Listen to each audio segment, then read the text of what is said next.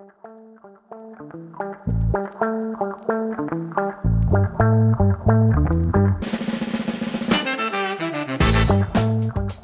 there. Welcome to Greenfluence, the podcast that brings you the latest in sustainability, responsible investing, and climate change. I'm Sarah, your podcast editor, and it's really wonderful to be with you today.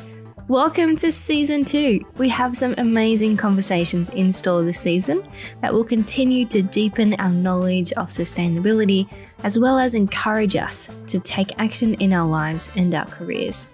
I know it can be confusing to know how to take the motivation or the passion we may have about sustainability and the environment and then go on to use it in the workplace.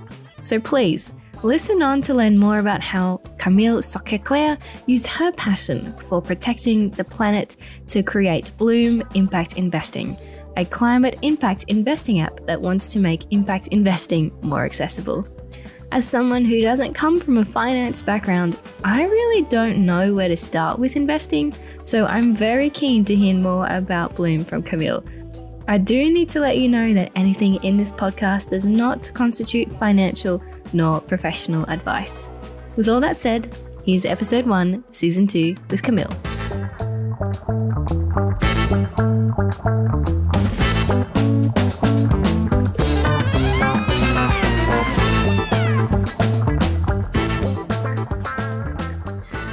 In this week's episode, we'll be speaking with Camille Socquer. Originally from the French Alps, she has worked as a marketing, communications, and e-commerce manager for a decade before taking the leap of faith to co-found Bloom Investing alongside Bertrand Caron. Bloom is on a mission to build a carbon-free economy by making investing in climate change solutions easy and accessible. We are so excited to speak with Camille and learn about how she makes an impact in so many areas, including empowering females in STEM and climate-related initiatives. Welcome, Camille. Thank you for having me.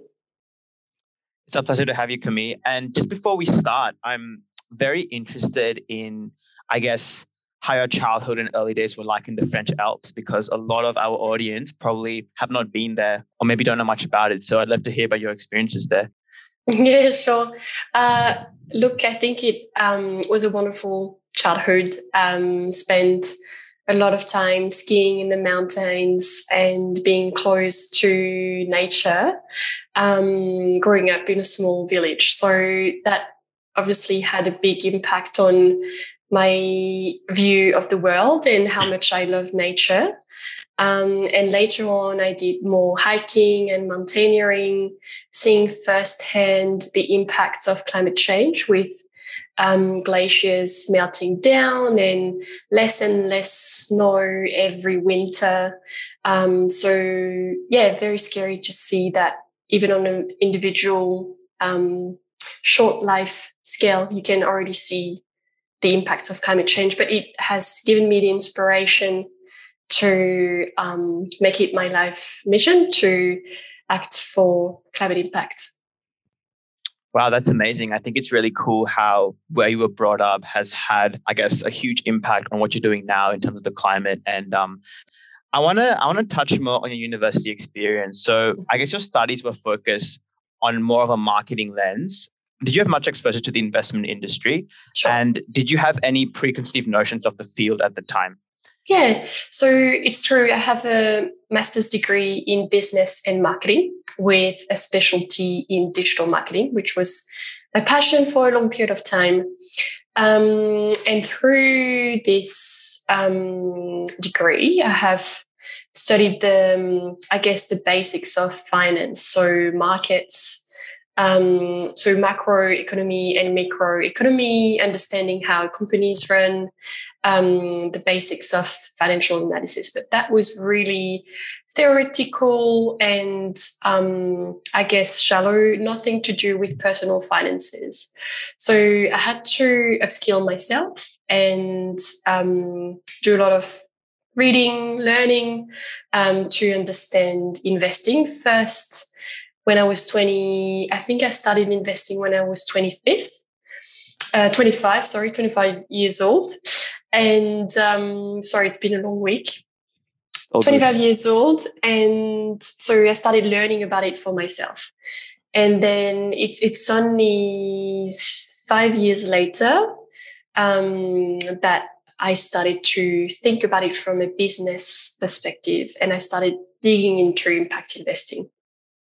Amazing. And I guess what's the reason you wanted to get into impact investing? Was that mainly driven by climate change or environmental reasons, or was there another factor? I guess you wanted to combine, both of them together. A couple of things. So it came both from a frustration, a personal frustration, and also a huge business opportunity that I had the opportunity to discover through my work with a clean tech accelerator called Energy Lab. So I'm going to start with the personal frustration. So when I worked for Energy Lab, which is the leading clean tech accelerator in Australia, I could attend angel investing sessions. So I was lucky enough to see businesses pitch to our angel investor group, to Energy Lab's investor group. And also I was sharing offices with the Clean Energy Finance Corporation. So I learned a lot about clean tech in general, but also the opportunity to invest in clean tech. But being an angel investor means taking a lot of risk, and there's often a minimum transaction amount that you have to invest to support businesses, which is often around the $10,000 to $20,000. In parallel, I was learning a lot about the transition in itself and how much growth was coming from new energy power purchase agreements for solar projects and so on. And so I thought, well, I'm passionate about climate action. I already invest my money, but somehow I cannot invest in things that I'm really passionate about, which is, clean tech and climate solutions. I was not rich enough to be an angel investor. And in the market, I could not find any product that had a genuine climate impact. I could see more and more ethical investing products. But as you know, I'm sure in this podcast, there's a big difference and a big gap between ethical and impact investing. Very quickly, ethical is simply removing the problematic industries such as tobacco, weapons, fossil fuels when you are lucky. Some ethical investing do not necessarily screen out fossil fuels, by the way. But impact investing, that's a lot more complicated. You are actively seeking to make a positive impact. You are seeking additionality. You are seeking measurement over time. And there was nothing for retail investors like myself. So this grew into a personal frustration. And like I said, the opportunity was to see a rise in the climate consciousness. So more and more people want to do something for climate change. They want to have a positive impact, but we don't know where to start. We don't know how to make a significant impact. We all know how to recycle and do the basics, but we also know that it's not enough when we understand the scale and speed of climate change. And so Bloom was, in my mind, the best way, the most scalable way to address climate change at an individual level. I think finance, and this is how I got thrown in the deep end of finance, because of the potential for impact. It's highly scalable, and I truly believe that change happens where money goes. And so I didn't really got into finance because I loved finance. I got into finance because I know that this is one of the best, most scalable levers we can use in our climate action today. That's amazing. And I think what I really got out of that was that you spotted a gap in the market and you wanted to focus more on, I guess, impact investing. A key area of what we want to explore in Greenfluence is, I guess, the different types of responsible investing. So what's the difference between, say, ESG versus, say, ethical versus impact? So I found that really interesting and eye-opening. Just going back a bit, what skills in marketing have you been able to use in your journey in Bloom so far? Well, to build a company, you need to be, a business to consumer company, which I'm building. You need to be extremely consumer focused, and you need to truly solve people's issues and problems to be useful and to really break through the market. So this is the key job of a marketer. Listen and know how to understand the customer, know how to serve them, know how to help them. That's what a good marketer does. So I think it's been an enormous advantage for me to come with a marketing background in financial services. I think sometimes I'm not going to say ignorance, because I've definitely educated myself along the way, but not being from an industry can give you an edge, because you see things differently and you see what is dysfunctional, and you can bring a new eye to that industry. And that's what I'm hoping to achieve with Bloom, is a new way to service customer, completely transparent, and a lot more impactful than what people have done before. And I do this because I am the customer I want to solve the problem for. I know exactly what I want for my customers. I spend a lot of time with my customers. I know exactly what we want, and I'm just flexing the financial system and understanding compliance and regulations and finding new ways to answer those questions. Yeah, for sure. And I think there are also a lot of young people, especially say in university or just started in the workforce, who really want to make an impact, but say they don't have a background in traditional finance, or they might not find it as interesting. And I think your journey is a great example of the impact you can make with finance. So on that note, what advice would you give to young people who say are interested in, say, impact investing, but don't have that background in finance? A really good way to start is to look at your own finance. I think it's the best way to learn, because you really care about it, right? So you can start looking at your super. You can start, if you've started working, you can have a look at what your super invests in and start asking questions, looking at your super's website. And then you can start really small. There are a ton of apps these days that let you invest small amounts. So I think for a young person who wants to build their skills, I would say the best way to learn is to actually have a bit of a skin in the game. And again, like I said, it doesn't mean that you are going to invest all your savings. That's absolutely not what I mean. You should definitely educate yourself before doing reckless investing strategies. But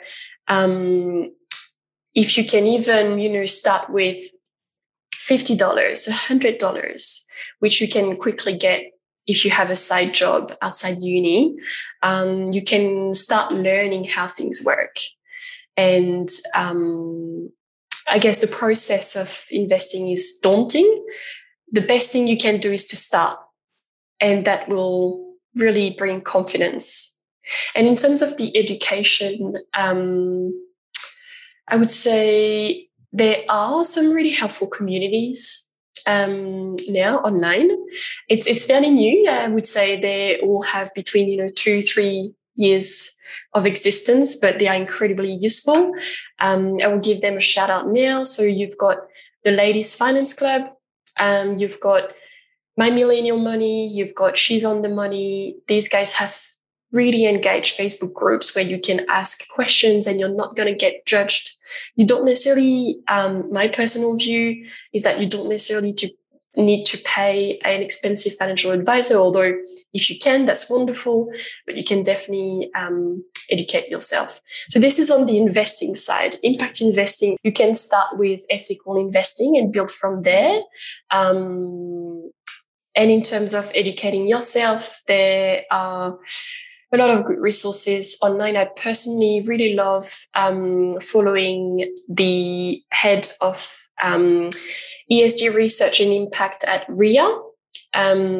His name is Ryan. His last name escapes me, but he's on LinkedIn and he shares really wonderful, in-depth insights. And the other resource would be GIN, so the Global Impact Investing Network. Before knowing about impact investing, you can start with, well, do I know the basics? Do I know about personal finance first? Let's understand what it means to invest in the first place. What does it mean to have different asset classes? What does it mean to diversify? Just get all this clear in your mind. And then you can go a step further, which is, all right, now that I know what investing means and where I can start, how to put a sound strategy, how can I actually make a positive impact with that? So what we wanted to delve into more was about your personal experience starting Bloom. And so we'd like to hear about perhaps some of your greatest successes and also lows in this journey so far. Entrepreneurship is a wonderful journey. I cannot recommend it enough at any stage of your life and any shape or form. You don't necessarily have to quit your job. You don't. There's many ways to be an entrepreneur. Successes and failures. I think one of our key success was to be slow and steady and be really disciplined about the way we validated our solution and business model. So often some founders can get really excited about their idea and they just forge ahead. They quit their jobs, and then they find out that something just didn't work out or customers didn't really like their solution. I've gone the opposite way, very conservative, and I strategically and repeatedly tried to prove that my idea couldn't work. And every time I could not prove, I could progress and I could continue spending time and effort into it. But I was very, very frugal in terms of how much I spent on it. And in fact, I had a full-time job at the beginning and then a part-time job. It's only when we had a proper wait list for our app. So I think when I quit my job, we had 300 people on our wait list and over 3 million pledged on our wait list. So I thought, all right, this is something. People really want this. Now I'm ready to give it a go. This has been one of the success. The community building has been wonderful. I absolutely love our community. It's really engaged. People are really passionate about learning about how to invest in climate solutions and how to solve climate change. So this has been a big success. Raising, and finally, I will say, building a team around me. So when I started Bloom, I was alone. I did Bloom alone for almost a year and a half, as it's long and it's hard. So it's a great success today to have a really wonderful team around me. We have a marketing manager. I have a technical co-founder. I have an investment manager. I have an operations lead, and this is a big success for us. And the last one I would say is our first fundraise. So this was a big milestone for us. So we were able to raise $675,000, and it's not really the amount that counts, it's the people behind you. And I'm very, very proud of the investors that are backing Bloom. They are very experienced business experts in all their different areas. So getting good, it's not just about the money. The money is an achievement in itself, but getting the right investors is definitely one of our success so far. And in terms of failures, there have been many, many, many. To me, failure to launch at speed. I think it would have been wonderful to launch Bloom in 2019, but it took the time that it took. There were many hurdles, many compliance and legal problems that I had to solve before I could launch Bloom. One of the mistakes was being a bit naive about how much time it was going to take me to go through all these hoops.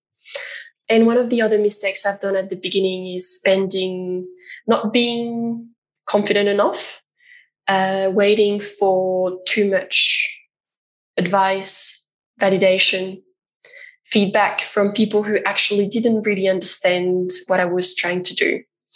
I spent too much time on mentors, not enough time with customers at the beginning.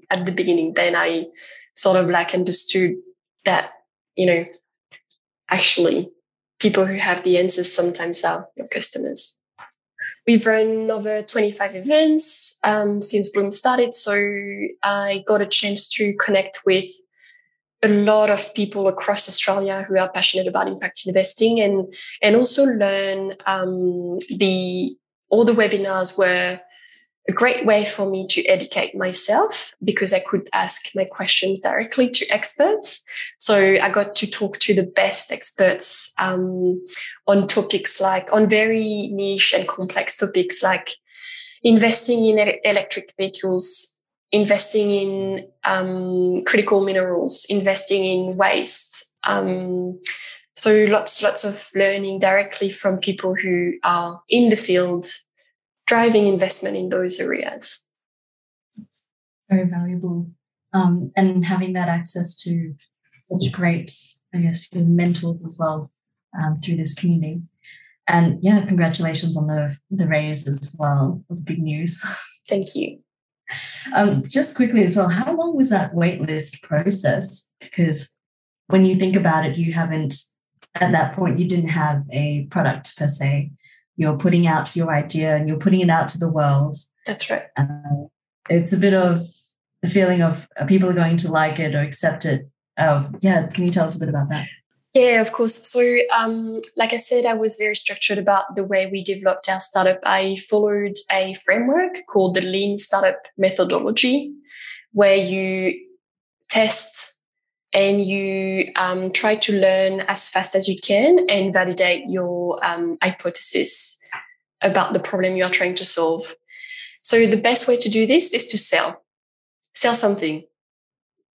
And if a customer is paying for whatever you're offering, then you have validated to an extent that you are working on the right thing. The problem is in financial services, you cannot sell anything before you have your financial license. So it was a bit of a catch-22. I was not allowed to sell anything. I was not allowed to give financial advice. So the best way to test was to run events to see if people were interested in investing in those areas, and also pitch my idea as a wait list and say, look, I'm building an app that will do this and that.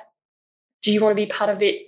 And as part of this wait list, I'm asking so people to sign up, but also make a pledge to invest. And this is also to gauge how much interest there is and how much people are willing to invest. I think I just subscribed as well. Thank you. Yeah. No, because like for me, ethical investing has been really quite interesting, and I recently I've invested in a fund, but I want to continue that sort of journey and look into impact investing. And as you mentioned, a huge barrier is the cost. And if you make it more accessible, then I think it's only valuable for more people. So I can very quickly dig into this. So in Australia, you have different types of investors. You have a retail investor, which is mums and dads. Yeah. I'm a retail investor. And then you have what we called sophisticated investors. Sophisticated investors means you have a 2.5 million net wealth, and your accountant can, assess your wealth and can certify that you are okay to take on more risks. And then you've got a wholesale investor. So a wholesale investor typically invests large amounts. Often the threshold is at $50,000. So the problem with impact investing these days is that when you want to invest, most of the time you will be required to be a sophisticated investor or a wholesale investor. So to invest large amounts. and not everyone can do that. I would just add that it's often sometimes for a good reason. These things are in place to protect retail investors. Impact investing or angel investing, for example, is a risky, and angel investing can be a risky strategy. Yeah. So these protections are in place so that retail investors do not lose all their money on risky investments, I would say. That being said, you have now crypto, not very well regulated. People can absolutely lose a lot of money on there, and this is definitely happening for a lot of young people. So yeah, but the intent behind those regulations is to protect the retail investor. So we've had a lot of questions from the Greenfluencer community, and we wanted to delve into your strategy. So we understand at the moment that you are putting these investments into a framework which was based on over 80 climate solutions from Project Drawdown. Mm-hmm. And this is all to help society transition to a net zero carbon economy. Yeah. Can you tell us why you selected this framework or these areas and how this ties into your overall mission? This is something I really love and I'm really excited about. So Bloom flips the traditional finance screening process on its head. We are impact first, and then we do the financial analysis. I will explain a bit more.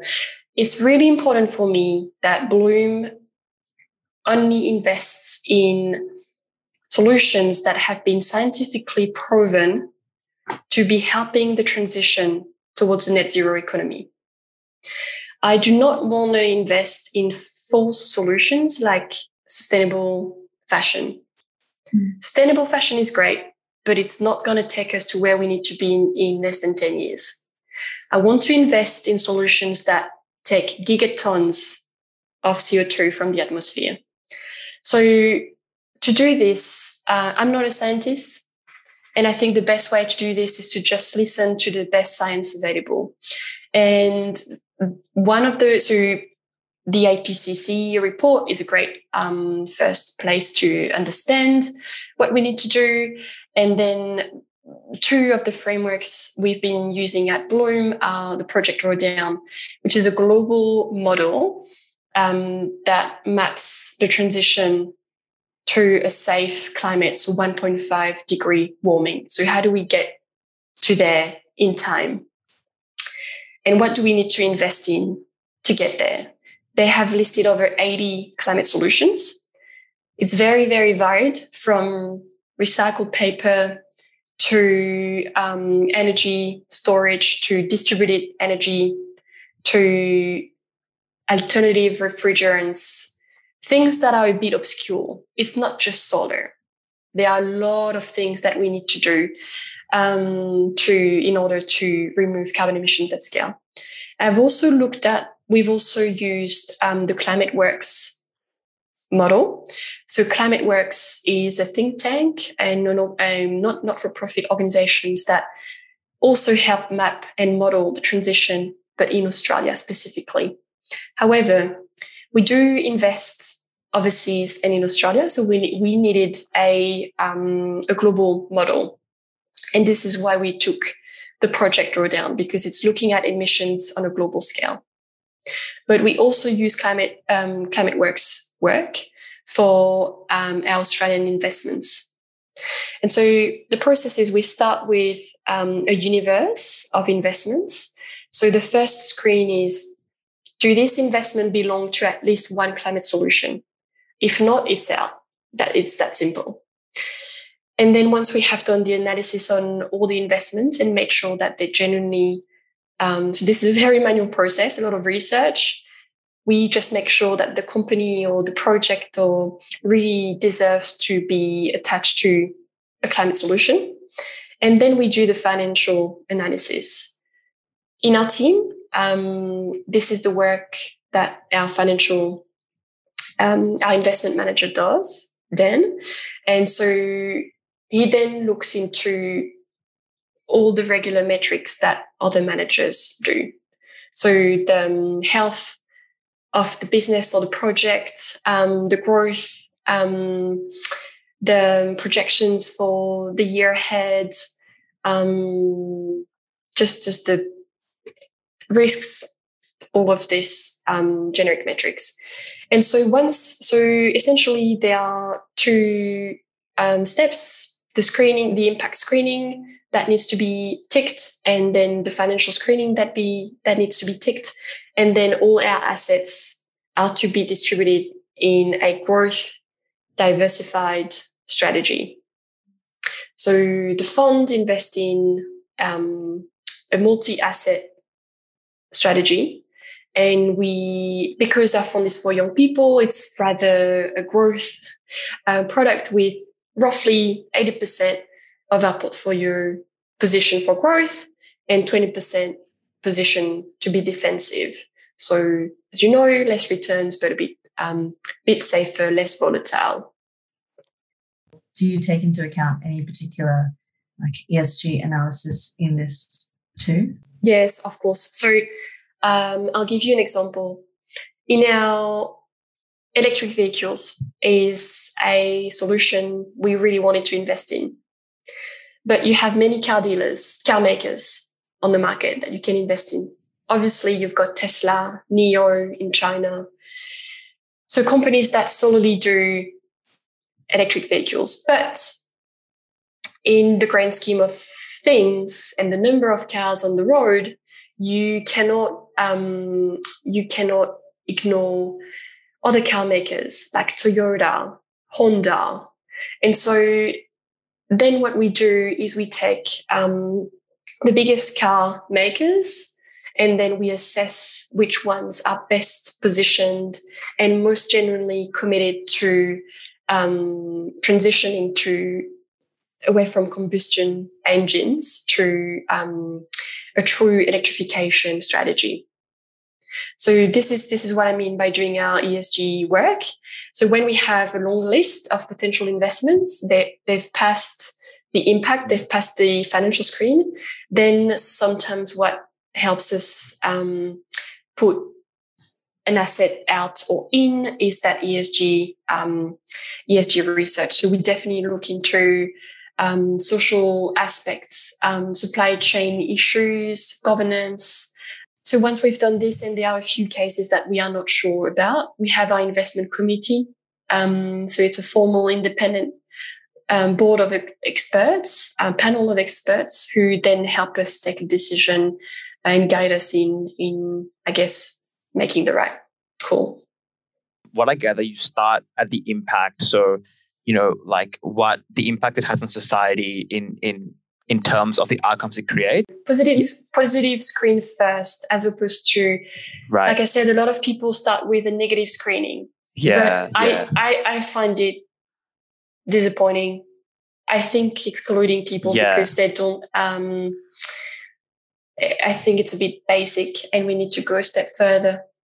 That's sort of, I guess, the difference, or one of the differences between impact versus ESG. I feel a lot of ESG looks into more negative screening. They want to exclude tobacco, exclude certain things, and then choose a portfolio. But then the other interesting thing that I want to touch on, I guess, how you mentioned how you do look into an ESG analysis a bit later on in the track.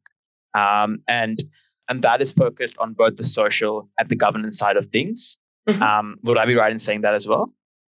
Yeah, that's great. So, look, no asset passes the investment process without a good look on ESG screens. If we might have a wonderful, battery storage company, but if they have true, genuine issues with modern slavery, it's a no for us for sure.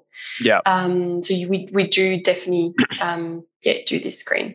As well, on that note, is that Bloom has invested in quite a few listed companies, green bonds, clean energy infrastructure projects. So how do you diversify the portfolio to maximize its impact, both financially and also on climate change? And how do us as investors see that our money is helping real world outcomes? That's a great question. And it's borderline more of a question for my investment manager, but I'll try to reply as best as I can. So we diversify geographically. We diversified across asset classes, and we diversified across industries. So we don't invest, we try to not over-index on any climate solution. So we don't invest everything in solar. We don't invest everything in wind. We try to cover as many areas as we can. So we have waste, we have clean water, we have alternative cement, we have green buildings. I'm not saying that we invest in all the climate solutions, but we definitely try to diversify so that our investors are not exposed to too much concentration on energy, for example. So that's one way we do this. So we monitor the exposure per industry and the exposure per geography. And then we picked specific investments for the defensive part of our portfolio. And we try to take a good balance between liquid assets and illiquid assets. For retail investors, it's very important that our portfolio, not very important, it's actually mandated by law that our portfolio must be liquid, meaning that we can sell quickly some of our assets so that investors can withdraw their money without trouble, which is very, very important. So hence why we have almost 80% of our portfolio on listed equities. So big to medium market cap companies listed on different stock exchanges. But we also have, our difference is that we have projects in Australia that no one can invest on their own. And you won't find this anywhere else. Projects and clean energy lending, green bonds that are also not really easy to access if you were to invest and build your own portfolio. Our investment horizon is 5 to 7 years. Yeah. This is the amount we recommend. This is the amount of time that we recommend people to invest, because we believe in long-term investing. Sustainable returns, have been really high performing in the last few years. They have, there are many studies that really dive into the ESG outperformance. So I won't go into this too much, but we believe that long-term investing is required, especially in impact investing. What would it mean to invest with impact and then just for a few days and then try to make the biggest profit on top of it? And trading doesn't make much sense in impact investing. Impact investing is creating a long-term measurable impact. So it wouldn't make sense to try to buy low and sell high. It's not really what we're trying to do here. We're trying to invest in really sound, interesting, innovative companies that are solving problems, and climate change is not going to be solved with a few trades. It needs long-term new innovation, new energy. Clean tech needs support for the long term. Yeah, and I definitely agree. And I think it's not only, say, for me to invest, it's for me to build a community and get people around who share the same vision. And I think Bloom has really been focused on creating that community. And that's something that we're also trying to do at Greenfluence. So I guess you guys have been involved in quite a few meetups, a few social events, things like that. What are some misconceptions that people face when, they want to join these communities, and how do we get people to not only join as investors, but to share knowledge and to build a community and get other people involved? These are all questions I've asked myself when I started those events. I think there's a big issue around censoring. People don't feel comfortable talking about finance sometimes, or they feel like they don't belong to certain circles. I've found in the past that impact investing was a very exclusive club. You often had to pay, $250 to attend a conference. And I really wanted to change this, which is why I've made my events free. And I wanted everyone to be able to tune in from Zoom for free to learn. So that really making this accessible was important for me. So yeah, one misconception I think is impact investing is just for the rich. It doesn't impact me, or it's not going to be useful for me. Another misconception is I don't know enough, or investing is overwhelming. I don't know where to start. There's no right amount of knowledge to start getting curious about impact investing. I think everyone can be an impact investor. Starting with your super, you can be an impact investor. So yeah, I would say that's some of the misconceptions. And the last one, of course, is our impact investing doesn't perform. I have to give away returns for impact, which is often a misconception. I think from my point of view as well, it's also that, as you mentioned, people still think there's a trade-off between of making a return and making an impact. And also the fact that even in a lot of universities, this sort of knowledge is not taught. It's very traditional finance. So I think a lot of people, a lot of students, through no fault of their own, have not really seen this in action, which I think is something, that needs to change. And that leads me on to my next question. The whole idea of climate impact investing, why is that the best way to contribute to climate change? Why didn't you say do something in terms of environmental conservation or things like that?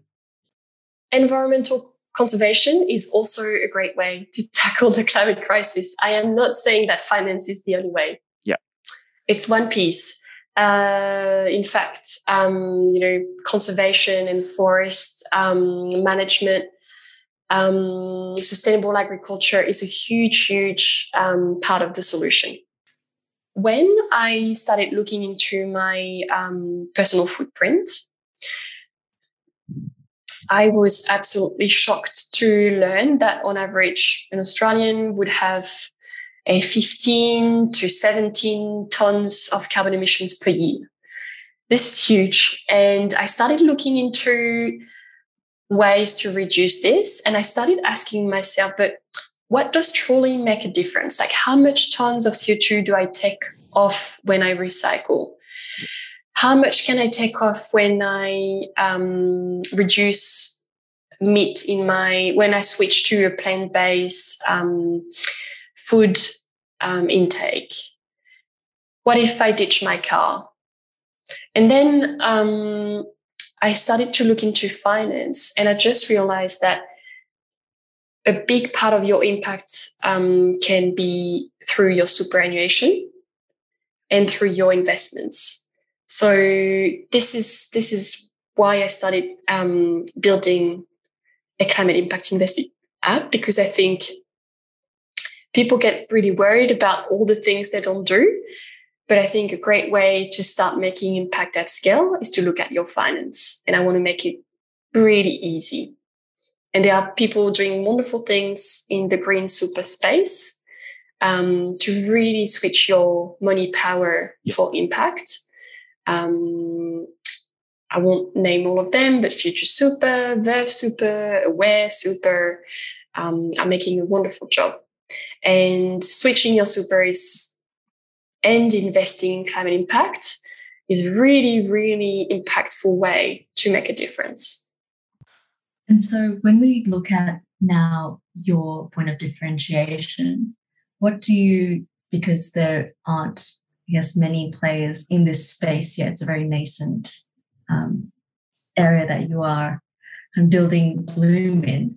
What do you think would be the main barrier for stopping the widespread uptake of an impact investing platform like Bloom in Australia? When you have spoken to people in your community about their concerns in downloading your app or giving you money, how are you addressing these? I've done a lot of interviews and user tests. And one thing that comes up often is people want to make a difference, but they don't have the time to do the research. That's one of the barriers for impact investing. it's really hard to truly understand. Impact is really hard to understand. And getting into the nitty-gritty of climate impact is also very technical and tricky. So this is why we offer a fund that has already all the assets in them. We've done the research. People don't have to pick and choose. People get really frozen when they have to pick and choose the actual stocks and investments they need to invest in. So that's one barrier. The other one is time. Our typical customer has between 30 and 40 years old, quite busy professionals who often work full-time in demanding industries. They want something simple. So we made our investment available on an app. You can sign up in 5 minutes. You can set up auto invest. It's set and forget, super easy. The third barrier is greenwashing. So I think people are getting clever and clever. And what might, I guess, prevent people from getting into impact investing is whether or not the impact lens is genuine. So the way we've gone around that is by doing the work, doing the hard work, the research, but also being extremely transparent. So in the app, every investor will see all the investments in the fund, and we will detail exactly why we picked it and why is it making a positive impact. We are working on measurement tools. This will take time because it's very complex, but we are measuring our impact and we will refine our measurement tools as we go. So I think this might be the blockers. Daunting. Where do I even start? I don't have time. Is it greenwashing? Am I rich or not? Am I rich enough? Do I have enough money? So we've started our investment process at $500, which is not a small amount. But again, going back to this belief of investing for the long term and being here to make a positive, genuine impact and making good returns, not getting all your account balance eaten up by fees, we thought that 500 was an ethical threshold. I think when you look at other micro-investing apps, let's say Spaceship or other ones, 500 seems quite reasonable as well, because you are also in the mindset that, one day this might be going to a super fund or you're going to be in there for the long haul. Yeah, exactly. And it takes time to build wealth. People might start small and then, you change careers, you change jobs, and you start earning a bit more. So we want to support people from wherever they can start. Impact does require money in our world. So I really do like your approach to transparency, particularly through the education aspect and building the community around it. And so not only is the community important, but also the partnerships with your startup. What have you found in your journey to be most critical in gaining trust and reputation prior to the launch? And have you targeted any particular partnerships that have been very critical in enabling for Bloom to grow? We do have very exciting partnerships in the pipeline, but I cannot share them with you just yet. What's been really critical is getting the right network. So that has been a almost 3 years journey. And that's just me meeting a lot of industry experts. I've done a lot of interviews at the beginning of my journey. Literally, picking up my phone and talking to impact investing experts and asking lots of questions. So I think it's been critical to really understand the problem I wanted to solve and really do my research before I even asked anyone for help or advice, so that they could confidently know that I was very serious about it and they were not wasting their time.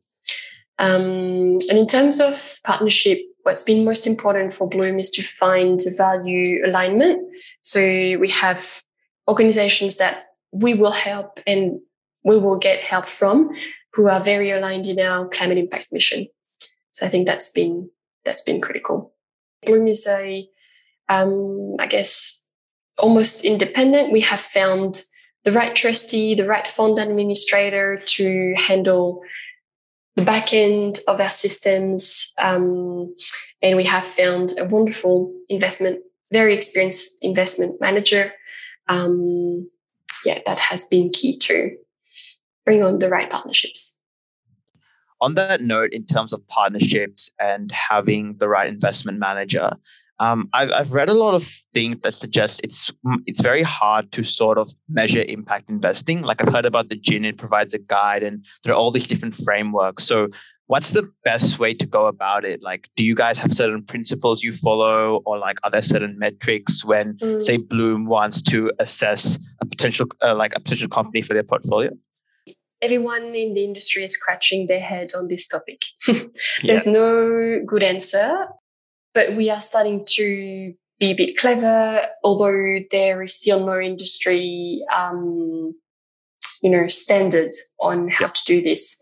There are a couple of tools that help you manage your climate risks and climate temperature alignment. We have used a tool called Emmy, which is a great startup in Sydney who does a lot to help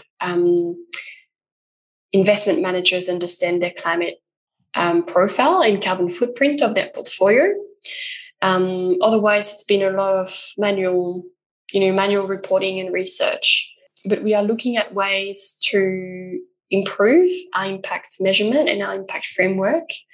But the unfortunate thing about this is it's a really resource-intensive process, which means that it's harder for small companies.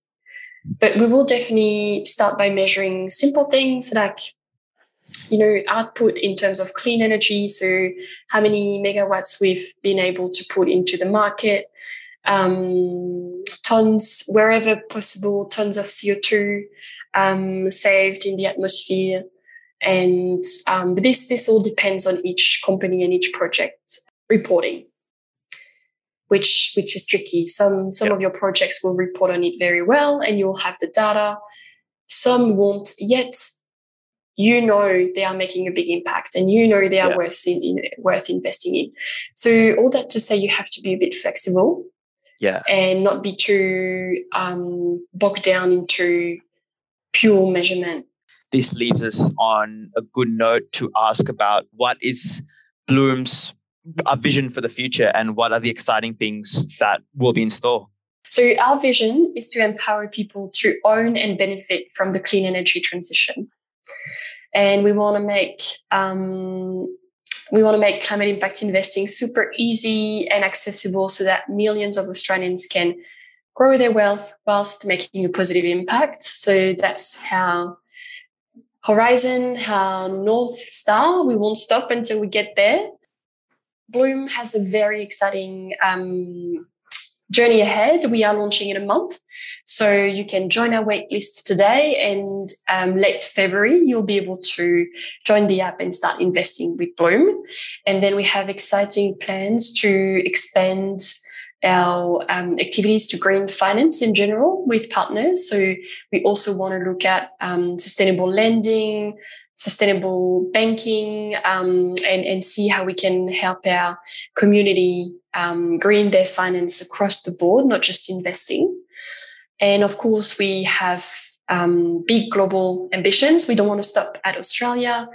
Climate impact investing is a global movement. So we are definitely looking at expanding internationally. So that's more for 2023, 2024. Super exciting because a lot of members of our community are actually quite entrepreneurial and will definitely find a lot of benefit in hearing more about your journey. So now we're going to head to the speed round questions, Camille. These are probably going to be around a minute. So are you ready for them? Yes, go for it. Firstly, what are your book recommendations and who are people that we should follow in the space? Shoot, that's hard. William Wu, is an ESG specialist in Australia that I really love, and I follow his insights. He's also a professor at the University of Sydney in sustainable finance.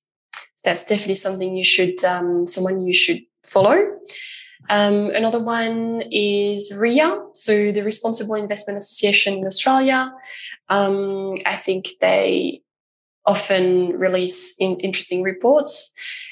I follow experts in their own industries. The next question is, what advice would you give to your younger self?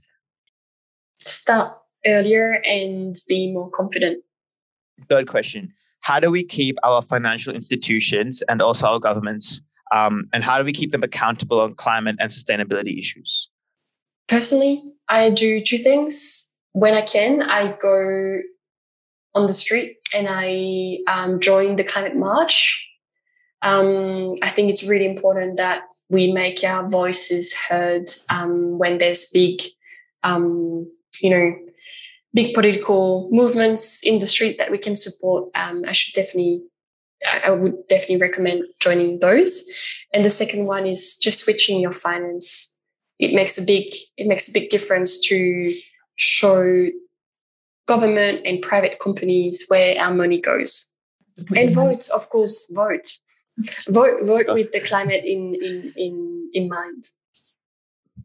Then what is one emerging ESG trend that is changing investing behavior? I'm personally worried about critical minerals in sustainability. I think it could be a huge bottleneck for the climate transition. So I think that's going to be a key problem to solve for investors. And the last question, where can listeners go to learn more about you and your organization? Join our community on Meetup. You can find us by just searching Australian Impact Investing Meetup Group. Otherwise, jump on our website, sign up to our waitlist, and follow us on social media. We are active, super active on Instagram and LinkedIn. We share a lot of educational resources, so follow us on those two channels. For sure. I've seen quite a few of those infographics. I find them really helpful. The ones you guys put up. Yeah, they're actually really good. Thank you so much, Camille, for coming onto our podcast today. And we've really appreciated your insights, both from an entrepreneurship point of view and also understanding more about the impact investing landscape. It's definitely something that needs to be demystified more, particularly as young people are looking more to make an impact in this world. And it's so great to hear that there is going to be an option to do that through your app. So we highly encourage all our listeners to go to your website, sign up for the waitlist. bloomimpact.com. If any questions, to contact us, and also we'll have to join your meetup groups. And this is definitely an area that I find so interesting, ESG. So I've learned a lot, and I want to thank you so much for your time on the podcast. My pleasure. Thank you so much. Great questions. And yeah, it's been lovely chatting to you both.